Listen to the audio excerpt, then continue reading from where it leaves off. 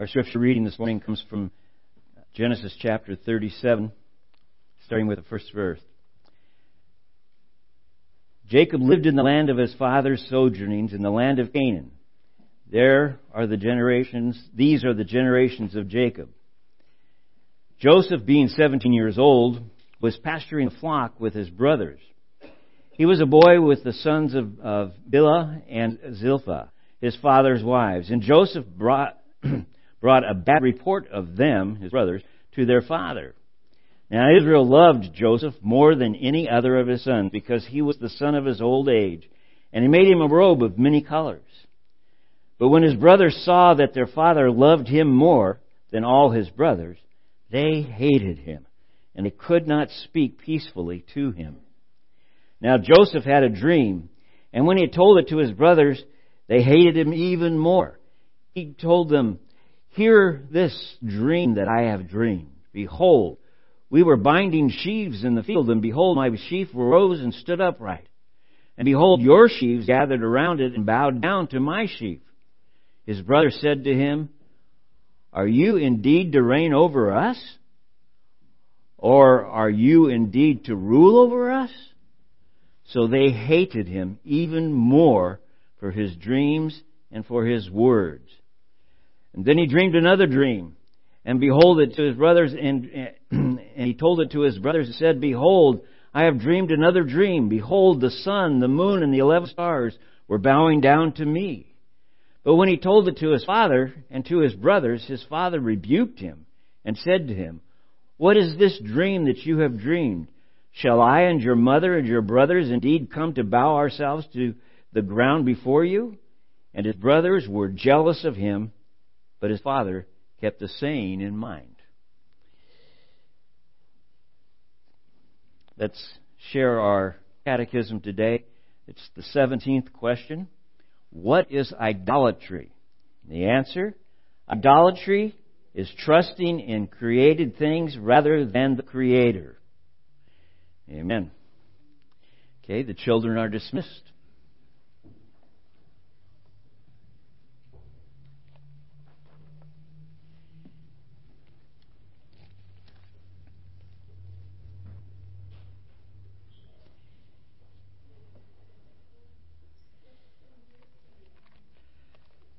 As we open the Word, let's pray together. Father, we come, and as we open your Word, we ask you to open your minds, that through your Holy Spirit, again, you would set all the distractions aside, that we might focus on your Word. Allow it to comfort us, strengthen us, and give us direction in our walk with you. Again, we come to worship you and praise you. In Jesus' name, amen. Okay, in the book of Exodus, I'm going to start there, but then I'm going to jump backwards, but in the first 7 chapters of Exodus, or 7 verses of Exodus, I'd like to read those this morning. These are the names of the sons of Israel who came to Egypt with Jacob, each with his household: Reuben, Simeon, Levi, and Judah, Issachar, Zebulun, and Benjamin, Dan and Naphtali, Gad and Asher. All the descendants of Jacob were 70 persons. Joseph was already in Egypt. Then Joseph died, and all his brothers and all his generation. But the people of Israel were fruitful and increased greatly. They multiplied and grew exceedingly strong, so that the land was filled with them. Okay, the question that should come is, what are they doing in Egypt? And I know that the story is well known when you know the story of Joseph, but we still have to ask this question, why? Why are they there? And to remind you of maybe how God has worked in your own life. In fact, I wrote down for myself first, and then for all of us to answer, what things have you experienced and wondered, why, God? Think about it for a moment. The things that you've experienced, and then wondered, why, Lord? Why this? Why that? And not always do we get an answer. And some answers, I have convinced, are going to only come apparent when we see the Lord face to face.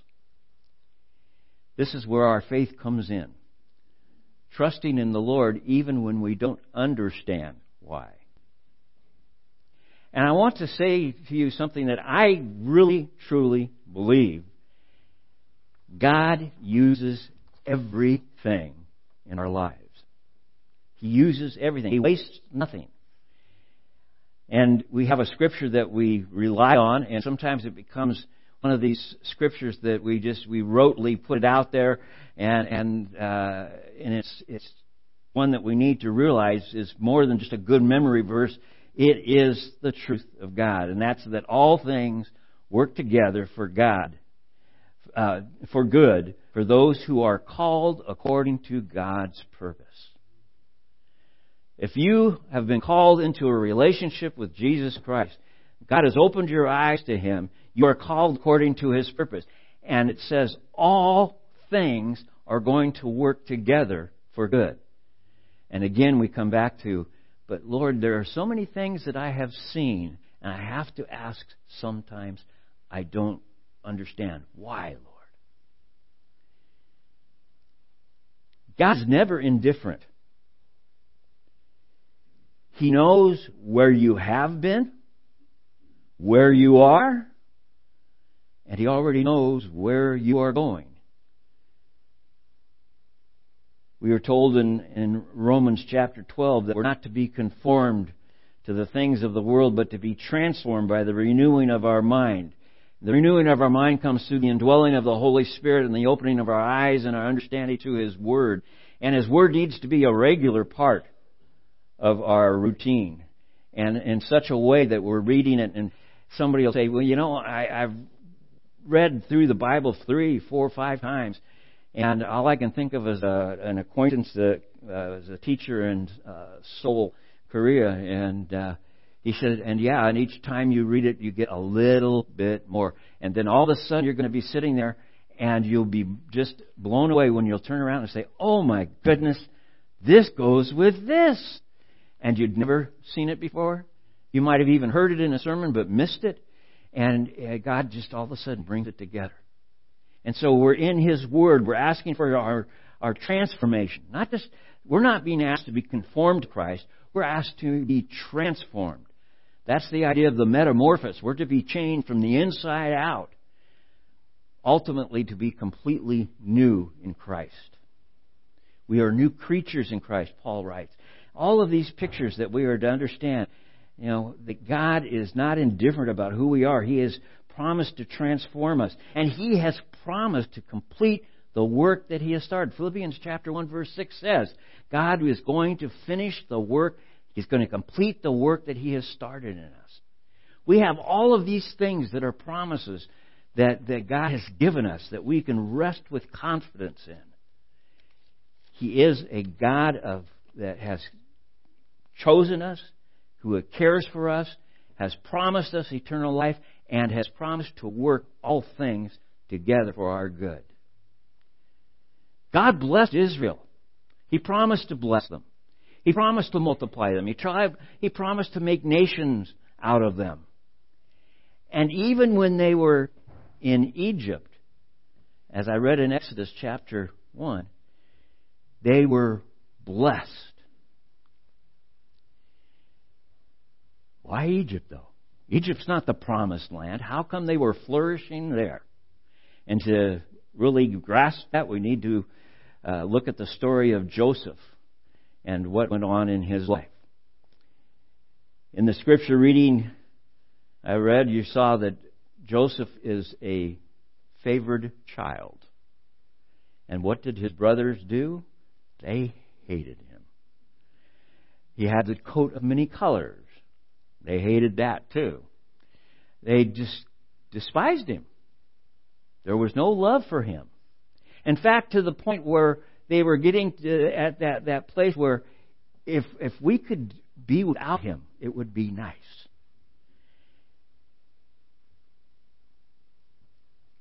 And then the dreams. That didn't help matters. Even his dad rebuked him about the second one. It wasn't, and you almost get the impression that Joseph might have been gloating a little bit. I don't know. But it's really not the issue. He was just being, I think, straightforward. Oh, God gave me a dream. And He gave me an interpretation. And He explained it.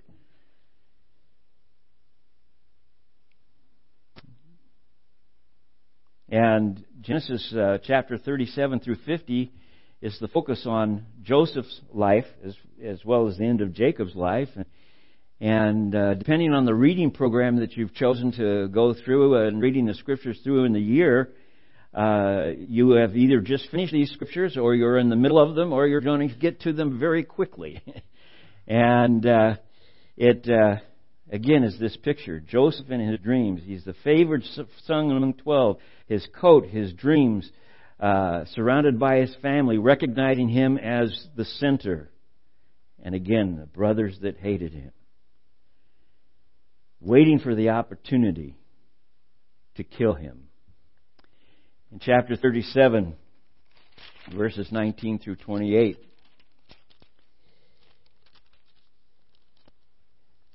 brothers said to one another, "Here comes the dreamer. Come now, let us kill him and throw him into one of the pits." Now, the opportunity that was here was that they were further away than normal from home. In fact, they were a substantial distance from home. And Joseph had been sent with some provisions, and they were thinking, we're far enough away from home that we can get away with this. And he said, let's throw him into one of the pits. That would be one of the places normally where they would be drawing water from. And we will say that the fierce animal has devoured him, and we will see what will become of his dreams. They really are they just hate him. But when Reuben heard it, he rescued him out of their hands, saying, "Let us not take his life." And Reuben said to them, Shed no blood. Just throw him into the pit here in the wilderness, but do not lay a hand on him, that he might rescue him out of their hand to restore him to his father. In other words, Reuben had a plan. I will come back. I will get him. I will rescue him. So when Joseph came to his brothers, they stripped him of his robe, the robe of many colors that he wore, and they took him and they threw him into a pit. The pit was empty. There was no water in it. Then they said, and they sat down and looking up, they saw a caravan of Ishmaelites coming from Gilead, and their camels bearing gum and balm and myrrh on the way to carry it down to Egypt. And Judah said to his brothers, "What profit is it if we kill our brother and conceal his blood? Come, let us sell him to the Ishmaelites, and let not our hand be upon him, for he is our brother and our own flesh." And his brothers listened to him. And then the Midianite traders passed by, and they drew Joseph up and lifted him out of the pit and sold him to the Ishmaelites for 20 shekels of silver, and they took Joseph to Egypt. Joseph to Egypt. They came back with Joseph's coat covered with goat's blood, showed it to the father, to Jacob. Jacob believed his son had been attacked by a beast and was dead. And Joseph just went into extreme mourning. They tried to break him out of it, but he said, "I'll go to my grave," basically, mourning for my son Joseph. Joseph in Egypt is sold to Potiphar. Most of you know these stories. They're the Bible kids' stories, the vacation Bible school stories, and numerous sermons. And so we have this picture. He's sold into slavery to Potiphar, who is a person within Pharaoh's court, and Potiphar's wife decides that he's one of her servants and she would like to have a relationship with him. He refuses. And so she lies about him, puts him in a position where he's at odds with Potiphar, and he's put into prison. While he's in prison, he comes across the baker and the cupbearer of Pharaoh. And he interprets their dreams.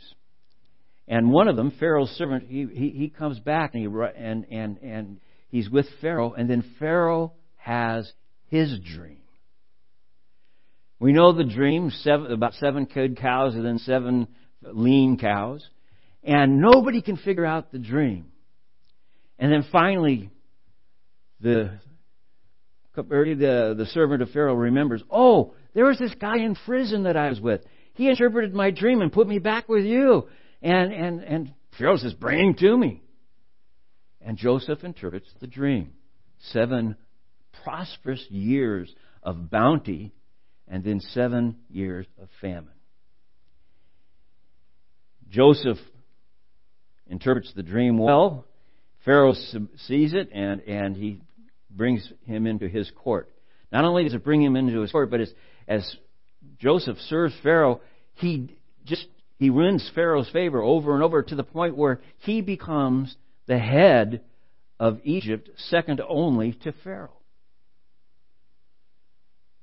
This in itself is enough of a story to show you what God can do in all circumstances. He raises Joseph to that point of overseer of Egypt. And then the famine comes. In verse 42, this famine not only extends through Egypt, but up into the Canaan, and people are coming to Egypt for food. Not just from Canaan, but from various places. They were coming to Egypt for food, and Egypt had the food. Pharaoh's treasure chest, if you will, in the midst of famine, grew, which was phenomenal by itself. Well, we know the story. The brothers need food. They go to Egypt a couple of times. I'm not going to go through all the details. But finally in chapter 45, after Joseph sets it up for the family to come to Egypt, his family come to Egypt, we come to these verses. Joseph could not control himself before all those who stood by him. He cried, "Make everyone go out from me." So no one stayed with him when Joseph made himself known to his brothers. And he wept aloud so that the Egyptians heard it, and the household of Pharaoh heard it. And Joseph said to his brothers, "I am Joseph. Is my father still alive?" But his brothers could not answer him, for they were dismayed at his presence. Now, this idea of being dismayed, quite candidly, means that they were trembling in their boots. Here's this guy that has all this authority, and now we're at his mercy. He was at our mercy, and we did him in almost. And now we are at his mercy. And Joseph said to his brothers, "Come near to me, please." And they came near, and he said, "I am your brother Joseph, whom you sold into Egypt." As if they needed to be told. "And now do not be distressed or angry with yourselves, because you sold me here. For God sent me before you to preserve life. For the famine has been in the land these 2 years, and there are 5 more years in which there will be neither plowing nor harvest. And God sent me before you to preserve for you a remnant on earth, and to keep alive for you many survivors. So it was not you who sent me here, but God. He has made me a father to Pharaoh and a lord of all his house, and ruler over all his land of Egypt. Hurry and go up to my father and say to him, 'Thus says your son Joseph, God has made me lord of Egypt. Come down to me, do not tarry. And you will dwell, and he will provide.'" Make sure they're okay.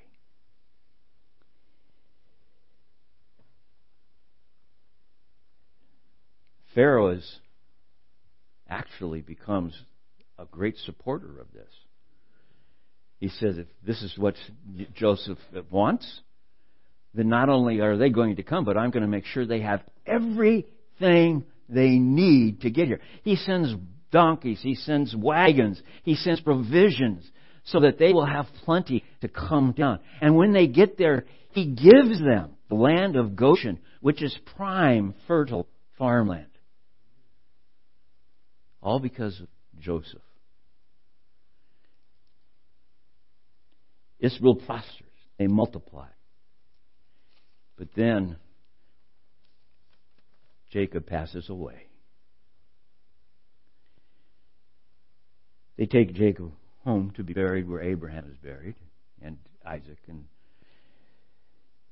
then they return. And it says in verse 1 of chapter 50 of Genesis, Joseph fell on his father's face and wept over him, and he kissed him. At the end of that paragraph in verse 3 it says, and the Egyptians wept for him 70 days. In other words, the Egyptians mourned over Jacob along with Joseph. And I'm thinking, where does it say about his brothers? Well, we don't get any indication until we get to verse 15. When Joseph's brothers saw that their father was dead, they said, it may be that Joseph will hate us and pay us back for all the evil that we have done to him. Their only concern was for themselves. Well, not the covering that we had through our father Jacob is now removed. Joseph might now choose to get even with us now that Dad is gone. It shows you the character of his brothers haven't changed much. And yet, here we have this picture. They sent a message, it says, to Joseph, saying, your father gave this command before he died. Say to Joseph, please forgive the transgression of your brothers and their sin, because they did evil to you. And now please forgive the transgression of the servants of God of your father. Joseph wept. Then he spoke to him.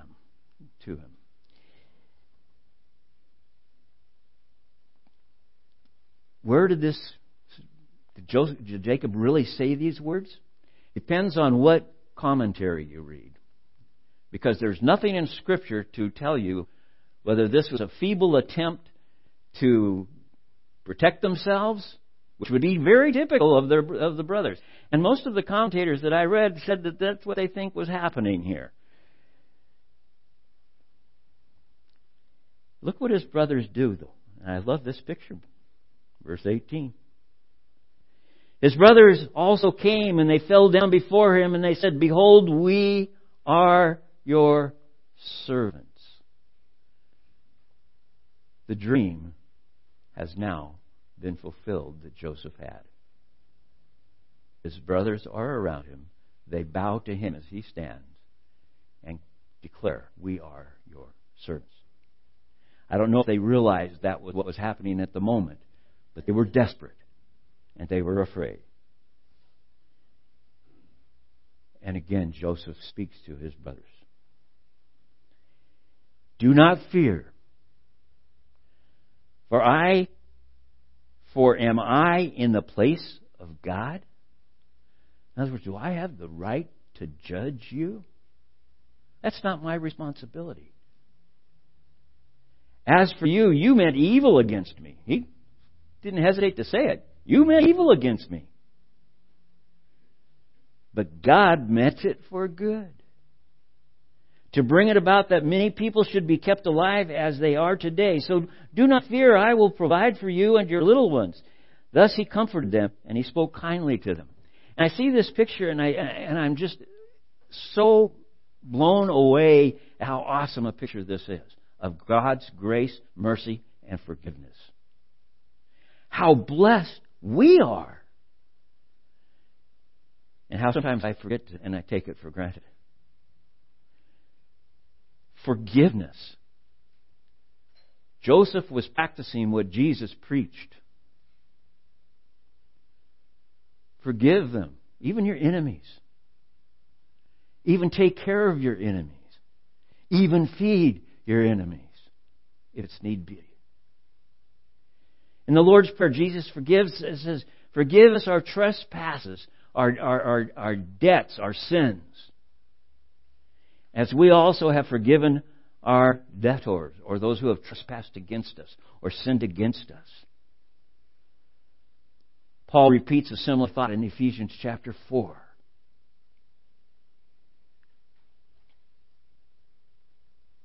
We are to have the forgiveness that God has for us, for others. Well, but what if they had done this and this and this and this? God doesn't put any barriers into this picture of our forgiveness. If you've been wronged, if I've been wronged, if we've been wronged, God says, forgive. Well, what if they don't want forgiveness? What if they don't ask for forgiveness? There's one. If they would only ask for forgiveness, I'd give to them. It has nothing to do with it. You are to forgive. What if they never come face to face again and we never see each other again? Go before the throne of God in prayer and forgive. By the way, if you're sincere, you're going to experience a sense of release, a sense of peace that only comes from God.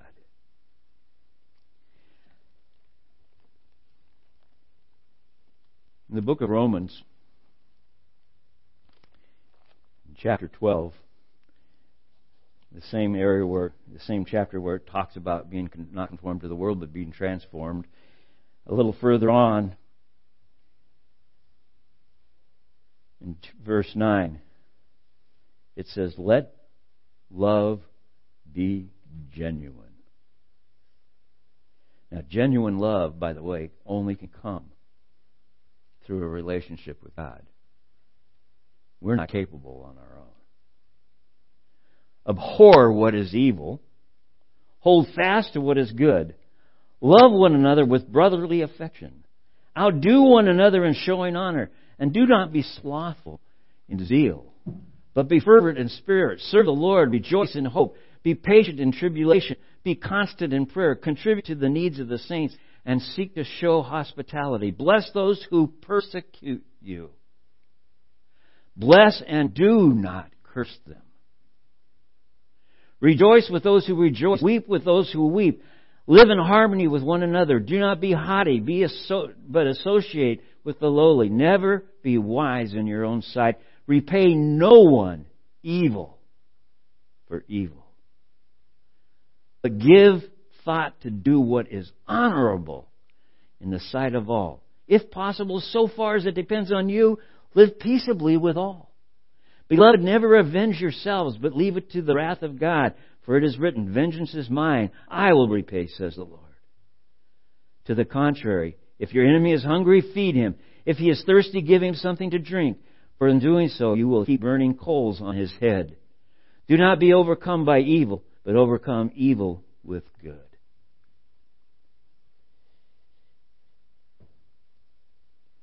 That is such a powerful picture. It's so opposite the flesh. And that's why Paul had started this chapter and with the idea, before we can get to this part, we have to get through this part. You need to be transformed by the renewing of your mind. How does that happen? How does this renewing occur? It occurs through being in the Word, being in prayer, and quite candidly, being in fellowship together. How important it is that the body of Christ physically gathers together and worships together, where God meets us and strengthens us.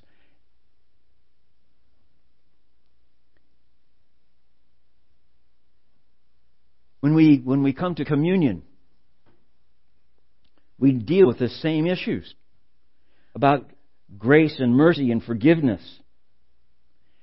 We're not only to ask for forgiveness. We're told by Paul in 1 Corinthians chapter 11 that we are to examine ourselves before we participate in communion.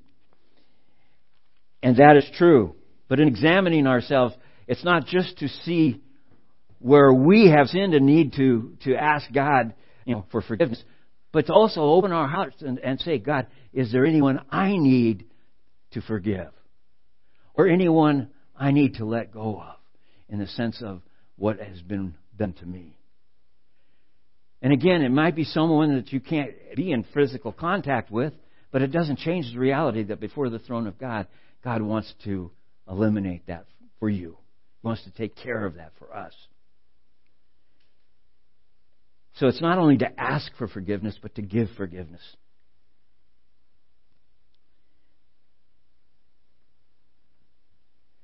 Paul wrote that he received from the Lord what he delivered to them.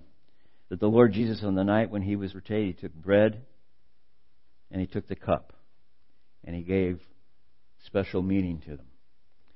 That's what we do every time we share in communion. We examine ourselves. I recall a message delivered by a senior mentor of mine years and years ago, Pastor Jessup, William Jessup, Bill Jessup, where it says we should be praying before we ever get to church that God would open our hearts, cleanse us, and prepare us to worship, to enter His Word, and to break bread together. If we would start to practice that, you'd be surprised at how much more powerful the services can be. Maybe you're already doing that. But I just wanted to encourage you with that because it was such a thought for me. It wasn't, I got to church, it's time to pray. No, pray the night before. Pray that God give you a good night's sleep. That you'd be alert and ready to receive. And receive His grace, to receive His mercy, to rejoice in His forgiveness, and the heart to forgive others. Let's share in communion this morning. Ask the worship team to come back up and we'll sing a song for our communion. While we are singing, come up and pick up the communion and hold it until we've all been served, and we'll share together.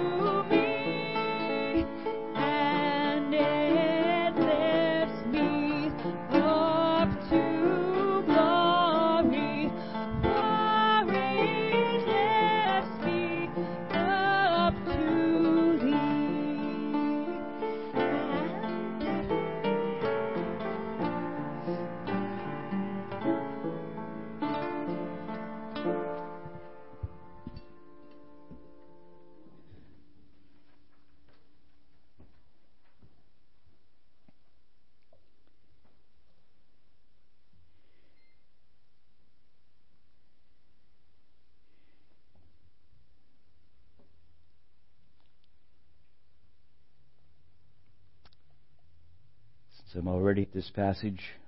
I'll read it again. For I received from the Lord what I also delivered to you, that the Lord Jesus, on the night when he was betrayed, he took bread. And when he had given thanks, he broke the bread.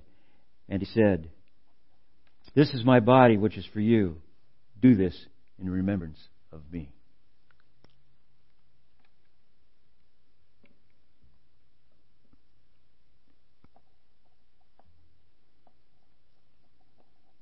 In the same way also Jesus took the cup after supper, saying, "This cup is the new covenant in my blood. Do this as often as you drink it in remembrance of me." Let us share the cup.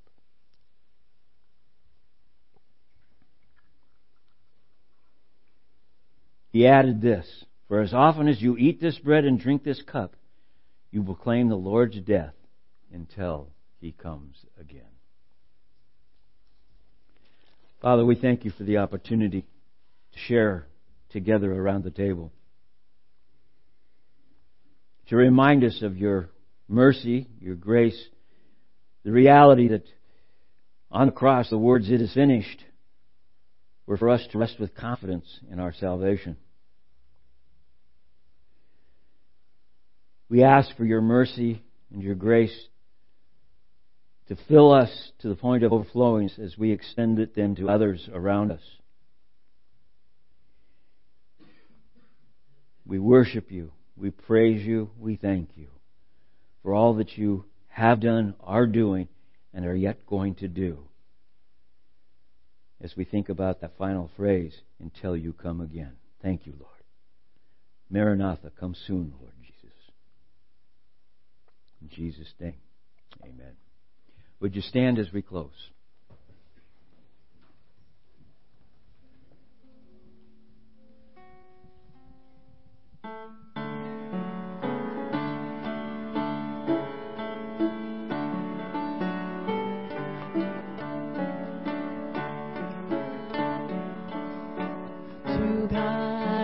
The glory, great things he has done. So loved he the world that he gave us his Son, who yielded his life an atonement for sin, and opened the life gate that all may go in. Praise the Lord, let the earth hear his voice. Praise the Lord, let the people rejoice. Oh, come to the Father through Jesus the Son, and give him the glory, great things he has done. Oh, perfect redemption, the purchase of blood, to every believer the promise of God, the vilest offender who truly believes that moment from Jesus the pardon receives. Praise the Lord, let the earth hear his voice. Praise the Lord, let the people rejoice. Oh, come to the Father through Jesus the Son, and give him the glory, great things he has done. Great things he has taught us, great things he has done, and great our rejoicing through Jesus the Son. But purer and higher and greater will be our wonder, our transport when Jesus we see. Praise the Lord, let the earth hear his voice. Praise the Lord, let the people rejoice. Oh, come to the Father through Jesus the Son, and give him the glory, great things he has done. Being here this morning, we have a time of fellowship and refreshments if you have time to share, or risk going out into the cold and it'd be much better to stay and share.